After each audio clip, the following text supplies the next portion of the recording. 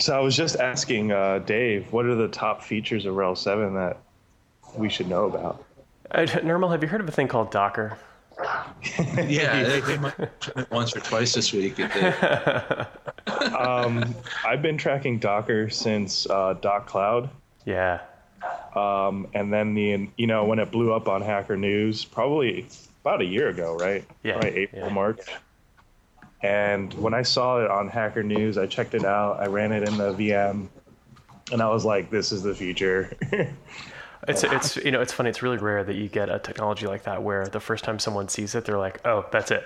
That's the answer." Like that's like this is. Yeah. I got when I saw my first Docker presentation, I got the same feeling I had seeing my first copy of Mosaic on a DeckStation 2100, being like, "Wow, this is the thing. Like this is what I'm going to be doing for the next 10 years. Is talking about this thing." Yeah. I met the guy, I forget his name, the main founder, the main developer of Docker. Mm-hmm. He presented at O'Reilly Open Source Con last July, Mm-hmm. and went up to him after his session and talked to him about half an hour. And very smart guy. I forget his name. But yeah, I was just like really impressed with the kind of direction he was taking, because the technologies aren't really that new, right? I mean, It's LXC, Yeah, right. C, and C groups and that kind of stuff. I mean, and what is it? Read on write or write on read, whatever that. Or copy on write or whatever. No. Copy on stuff. Yeah. And it's like, but the idea of what really captured my attention was the idea of versioning the environment Mm-hmm. you're running stuff in, right? And the layers concept, I think that was like, oh, that makes total sense. Well, and what? It's funny because what made it click for me was when I heard about the GitHub integration. Yeah. And I was like, oh, right, because this is actually GitHub for deployables. Yeah. Yeah. Exactly. Yeah. And the We should be recording this, Gunnar. We are in fact recording this.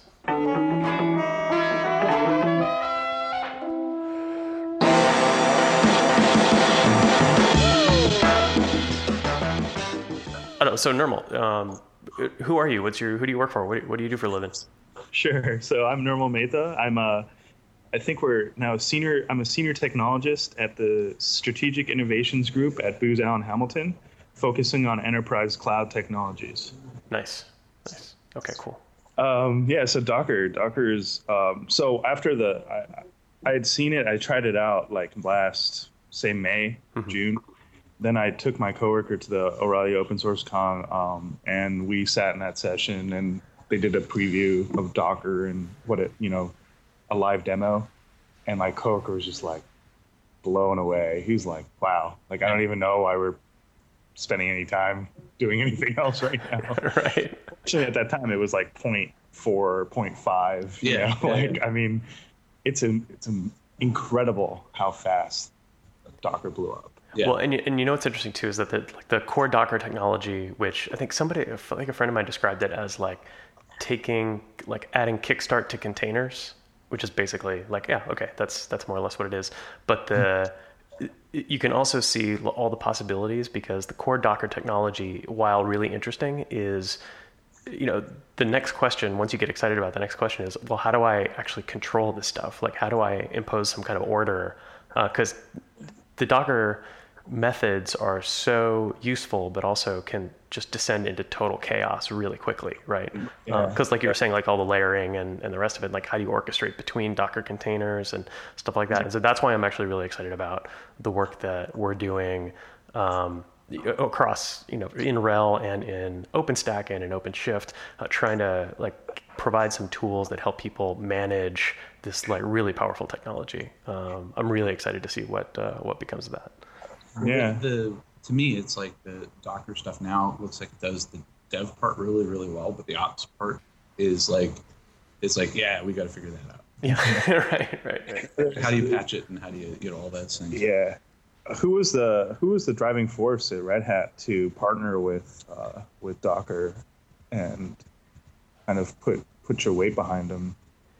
There's a bunch of guys. Like we have a whole group we have like basically a strategic group that sort of looks over the horizon. So instead of, what's RHEL 7 or like the near terms or even RHEL 8, it's like, let's do crazy stuff. Yeah. And you think about how easy it would be for us to just be dogmatic and say, no, you shouldn't do Docker. RPM is good enough. We've been using it for years, and and sort of like taking those notions away and not thinking about them. Yeah, not being contained by the past.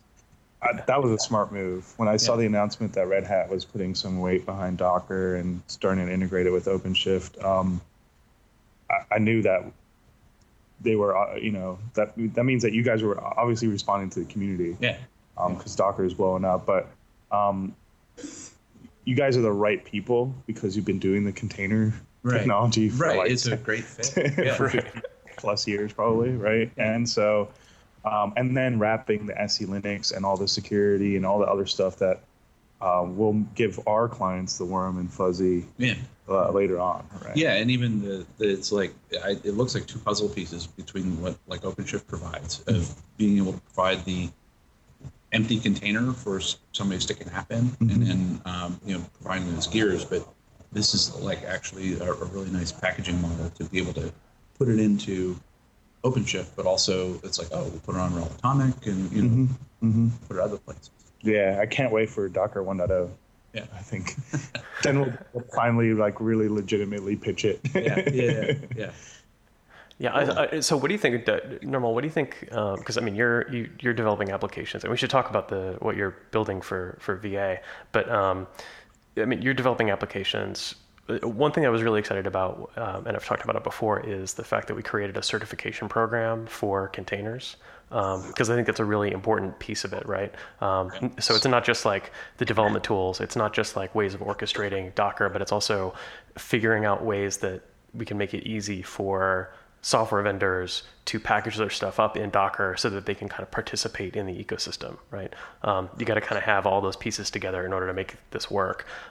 What do you think is going to, what do you think Red Hat could do to make it easy for folks to start packaging for Docker so that they can get access to all these new platforms? I think the number one thing is coming up with a holistic developer workflow that includes continuous integration, includes, development environments, maybe locally on your laptops or using Vagrant or all those other kind of technologies as well and tools, and how to go from X development environment on your laptop through integration testing all the way to actually deploying something in production. Right. It doesn't have to be all Red Hat tools, right? But just explicitly saying like this is a reference workflow for how to develop off of it. Yeah, totally. That's the challenge we're facing right now, is that so you have OpenStack and you have VMware and you have these traditional operating systems, and then you have these large deployment tools or integration tools, and a lot of our clients and even ourselves, it can be challenging to understand like what the best practices are in deployment. On a greenfield project, there are so many options. Oh yeah, right. Yeah, totally.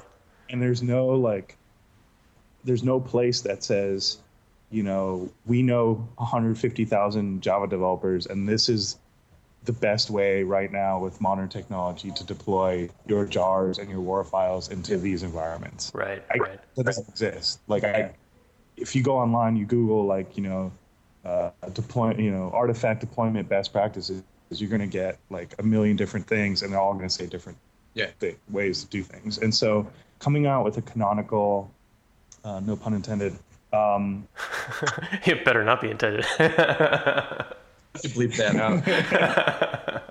Coming up with a baseline deployment model, I would, for utilizing containers and all that kind of stuff would be key. Yeah, well, and that actually brings up another point, because what this runs up against too is configuration management, right? Because right now there's a dogfight between like the Chef guys and the Puppet guys and the Ansible guys over who gets to own configuration control, right?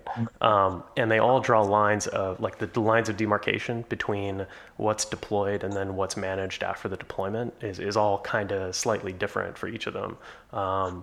and different again from how people are doing it today, probably. So like, do you feel like there's consensus yet on like how to? So Docker's great for getting your deployable out there in the first place, and do you have a sense of like, okay, then how do you do configuration management after that? Or do we just get rid of configuration management altogether and now everything is a deployment, in like a pure DevOps way? Do you have a sense of kind of where that's shaking out? If there is no configuration management, at least in terms of like containing stuff in a CMDB and making change orders and all that good stuff they like to put in between the developers and actual production code running, and get their warm, fuzzy feeling of control over the environment. However, where a lot of companies that have gigantic deployments and are constantly pushing to production, they completely empower their developers to reduce the number of steps between them writing a line of code and getting into production, right? So right. I went to one of the Dev Nation, the Netflix session, and Netflix, I've seen them these sessions last year at Red Hat Summit, at O'Reilly Open Source Con this year, and it's just so impressive, like the scale and the kinds of things they're doing. And they don't even use Puppet or Chef; they just build new images every time there's new code. Right. They implant the new code into a new AMI and then just spin it off from that template. Yeah. Right. Yeah. And I think that's what Docker enables. Yeah, right. And I think the way to do configuration management is going to be to design your applications to be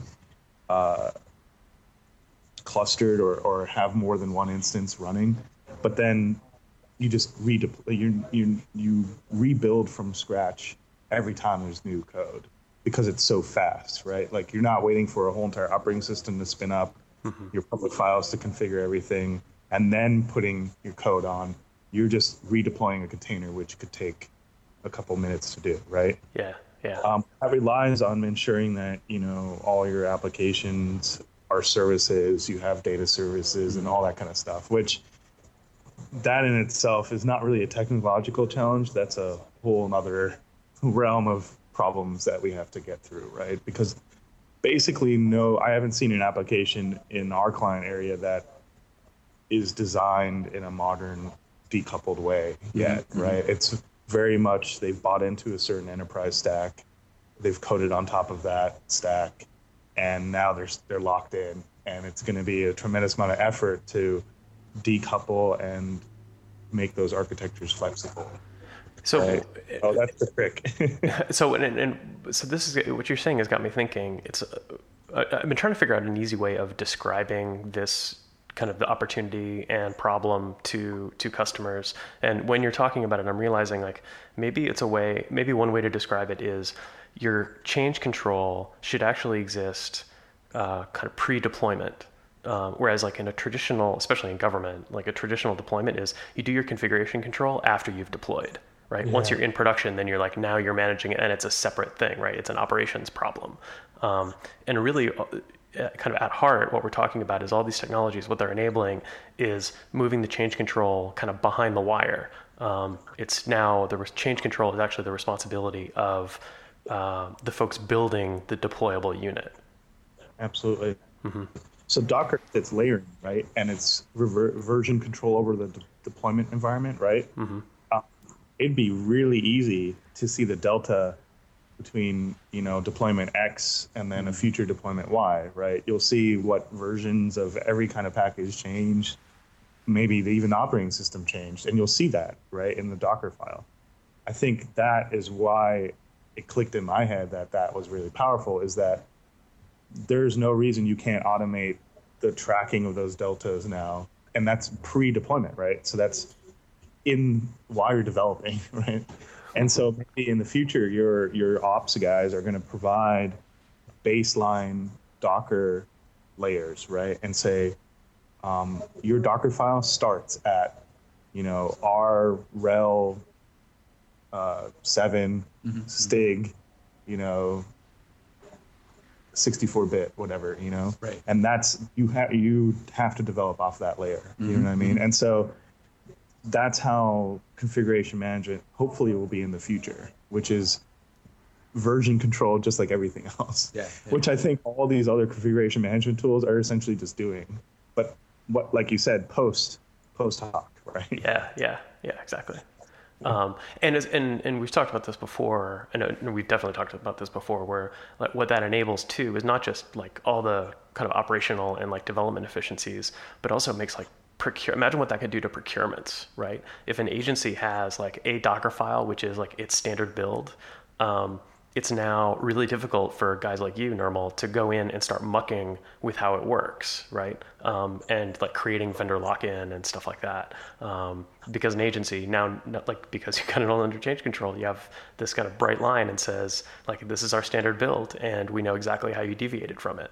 I think it could be really, really powerful as a procurement mechanism, because it makes it really simple for agencies to say, okay, you have to build on top of what we already have. You can't go and build something brand new. Right. I mean, they're trying to do that with the common operating environment, the COE. But I mean, getting a million people to agree on things is very challenging. So well, and the COE is often like built. It's either it's on paper alone or it's like a gold VM image, right? Which anyone can go in and start breaking, right, as soon as they've instantiated it. Whereas with Docker, it makes it a lot more difficult to break. Yeah, exactly. As system integrators, oftentimes after an application deployment, we're the ones that we focus on creating all the exceptions and the POAMs for all the deviations from the STIG and everything. And you know, I've been on projects where we try to automate as much of that as possible, obviously for just scale and redeployment purposes. But that is that's like the vast majority of our time is spent, you know, in ensuring that configuration matches up and coming up with reasons why we have to do certain things. And on top of that, those policies are very slow, right? And so even in terms of government time, it's sometimes slow, right? And so it can be challenging because it just doesn't there's some vulnerabilities and things that just don't make any sense anymore, and aren't modernized yet to take advantage of what exists. So it's going to be interesting to see, especially with RHEL 7, because there's such a huge leap from RHEL 6 to RHEL 7 in my idea. Like, I mean, all these subsystems have changed completely, right? I just was in a System D session yesterday with like 1,000 other people, and I had to leave early, but I'd been using System D a little bit in the other flavors of Linux out there, and really impressed with what you guys have done with System D and how you guys have improved it. I love the debugging and the logging capabilities. I think. And when the gentleman at the session announced that all the pre-boot messages and all that stuff won't be lost, people were like about to cheer, man. I took a coworker of mine came to the conference this year, and she's never been to a tech conference before. Yeah. And I was like, okay, you know, when it comes to open source, it's like, some of these people are religious, right? And this is like a movement, right? And she saw the Red Hat store, and she's like, do people actually buy that stuff? And like, you know, all this, and it's like, you don't understand, like, tattoos, yeah, exactly, yeah. I think we bumped into someone like that, and she was so shocked. I was like, well, this is why, you know, open source is so powerful, and this is why you kind of have to be careful when you kind of just quickly off the cuff dismiss like the advances and the foundation that the open source communities have created for the world, right? You have to be very careful because it hits hard for a lot of people. They've spent a lot of time and energy getting us to a place where we are no longer like matching just enterprise. It is going to be what the enterprise is in the future, right? So well, and people take it personally too, because it's like, if you know, okay, who wrote Windows? You don't know, right? Or who wrote what part, but Right. you can actually go into the Absolutely. the source code. Like I've seen some articles about the guy that did the commit for the Heartbleed. Oh yeah. And he's like, you can imagine what he's going through right now. Yeah, he put his mea culpas on Hacker News. Yeah. But I mean, I think some people would I hope they don't do character attacks against someone like that. No, but it's good to know that there's actual humans behind all this stuff, right? Yeah, totally. It's not this anonymous jungle of outsourced developers somewhere. Right. And something got slipped in or whatever. Yeah, and people looked at it and they're like, oh, it does look like an innocent mistake. Right. Just like when I'm working with BPMS, I know that Chris is working his butt off and fixing those bugs. And I know there's other people in the community that have been helping and trying to, get rid of some of the issues and improving the product and integrating new features and responding. And it's great having that face-to-face and cross-company, cross-community interaction. Yeah. Yeah. Well, so speaking of the business rules, we didn't get a chance to talk about all the awesome stuff that you guys are doing. I can do a very quick spiel about that. Last year we won the Red Hat Innovation Award for using a rules engine to automatically scale up and scale down systems on Rev. We took that core, we added on Fuse, and we added on CloudForms and created the core of what we're calling the Open Broker platform. And this is going to be where future digital enterprise is going to get its services. Yeah. So think further than just infrastructure as a service, platform, software. If you want an email service, you go through this Open Broker platform. So we created a marketplace in Drupal, soon to be Ruby on Rails to more closely fit with the CloudForms architecture, and allows our clients to purchase and go through like an e-commerce workflow to get services. So right now we're just doing infrastructure as a service on top of VMware for the client, and we're using Fuse to decouple these systems. We've integrated Fuse with BPMS 6.0. Issued some bugs, found some integration things there. We're feeding that back to you guys and the community. And we integrated Fuse with CloudForms and to do the lifecycle provisioning of multiple different types of templates and things like that. So it's the first open source cloud brokering architecture that's actually deployed at a client location. So we're very, very excited about it. We're putting a lot of weight behind it. We do see it as the platform that will commoditize and compete against the other cloud brokering, or even put quotes around that, cloud brokering platforms from other ISVs, and create a community that will allow us to provide lots of different services to our end customers, right, and our end clients. So that's very powerful. Yeah. When you guys purchased Manage IQ, and I knew that it was going to be open source, I knew it would be a game changer, because that space, there's a huge gap, and that is there's no open source cloud management tools out there, which is so ironic because cloud it's a very natural fit for open source, right? And people have been deploying stuff there with scripts and all kinds of stuff for a long time. So we're very excited about the future open sourcing of CloudForms and the Manage IQ community around that. Yeah, but it's like lob you a softball, so it only works on VMware, right? We're actually integrating it with AWS, and we're going to be taking a look at OpenStack soon. We're looking forward to the OpenShift integration with potentially getting Gears to show up in CloudForms. And obviously, when it open sources, we have some really smaller cloud service providers that we potentially need to integrate with that I'm pretty sure will be one-offs if we ask you guys to do it, but are government-approved cloud providers or partners that provide those services just for the federal space, right? And so we're looking forward to the open sourcing of it so that we can actually start integrating with and helping get those connectors into CloudForms with those other CSPs, right? Yeah, and I guess for those that don't know, the reason why it's not only VMware is because it's, you're doing a CloudForms. It's abstracted. And so instead of you guys doing all the API calls for each one of those things, it's like you have your app talking to you do the business rules to do the API calls to CloudForms, and it's like, oh, I want to do VMware, or I want to do OpenStack, exactly, and it'll pick the right thing. Exactly, and we see CloudForms as the infrastructure as a service gateway, and maybe the platform as a service gateway, but there's other gateways we've created using the Fuse, architecture to decouple it, but.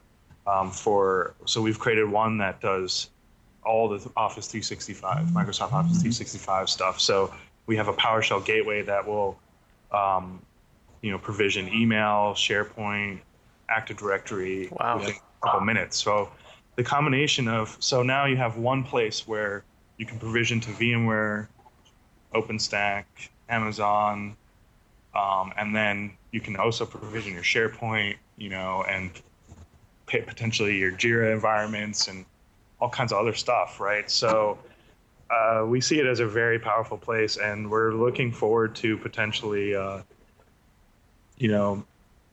contributing back to the community in some way and seeing how that will work out. Yeah. So we're very excited about seeing how the CloudForms community looks like, and getting engaged in that as well. That's awesome. Yeah. So a lot of the broker solutions are kind of infrastructure as a service focused, right? I have an IaaS broker, or I have a PaaS broker, or I guess I have a SaaS broker. I don't know if anybody's actually doing that, but presumably you could build a SaaS broker. But what you're talking about is something that can actually span all of these, right? Am I hearing that right? Yeah. So we envision the IT. So your IT team in your company X, there will be a segment of that IT team that's going to be focused on brokering, and we just call it digital enterprise brokering or digital services. X as a service. So it's going to be a place where you're going to get payroll as a service and email as a service, and that Docker container, and that Windows desktop VM, right? And that who knows, security stack service, right? All from one platform, one open, decoupled platform. That is the power. That's the gap in the market. At one of the keynotes at DevNation, one of the guys there was talking about different tool sets. You have frameworks that 80% is out of the box, but that extra 20%, you'll pull your hair out because you're forced to use that framework, right? Then you have composable systems, which are like VI and Emacs, where 20% is out of the box. Yes. But it gives you the flexibility and power to get all the way to 100%. Right. That's how we're envisioning this open broker platform, as a place where it gets you the foundation to be able to compose the connections to different services and be able to handle the lifecycle of those services in the future. Yep. And have hopefully one pane of glass into that at some point. Yeah. Make sense? Yeah, totally. That's awesome. That's an incredible, sprawling vision. You could spend the rest of your life doing that. Well, that's what I'm working on right now. And then the next thing, once we build a good foundation around it and move forward. But, that's the vision of game changing we want to bring to the table. Yeah. So when you get home, what's the first thing you're gonna be like, oh, this is the thing I gotta dig more into after this week? Oh my God! The first thing I'm gonna do is sleep. And what will you dream about while you're sleeping? So I'm excited about so there was a session I went to. It was Docker, right? Oh, Dan's. Yeah, Dan's. And so that's where it's going to be right now. Another coworker of mine, Mandeep, was with me, and it's the first time he's seen some of that Docker stuff, and he was just like, why are we even bothering with VMs? Why don't we just do containers? I'm like, slow down. There's a lot of gaps still in the container world, right? Yeah. Networking. Yep. Security. We're trying to do some dog fooding of container and OpenShift at Booz Allen, and our IT security teams are like, okay, so how do we put our agents on here? Like, how do we monitor this? And so we're noodling through all those real details that happen in the actual enterprise, right? So that's what I'll be thinking about is how to get through that. Yeah, excellent. Cool. So Nirmal, if folks want to learn more about the work that you're doing, about all the stuff that we talked about, which website are they going to go to? So dngshow.org. Well, Nirmal, thanks for taking the time to talk with us. We really appreciate it. This is great. Yeah, absolutely. And I'd love to, let's not make this a yearly thing. Yeah. Totally. Yeah, we should have you on regular, for real. Yeah, I'd love to have, I can speak like you for said, hours. You're in Austin regularly, right? I'm in Austin, and I'm also in the DC area. I can go on Skype, so we should do this again sometime. Yeah, that'd be awesome. That'd be great. Thank you, guys. I appreciate it. Yeah, thanks, Nirmal.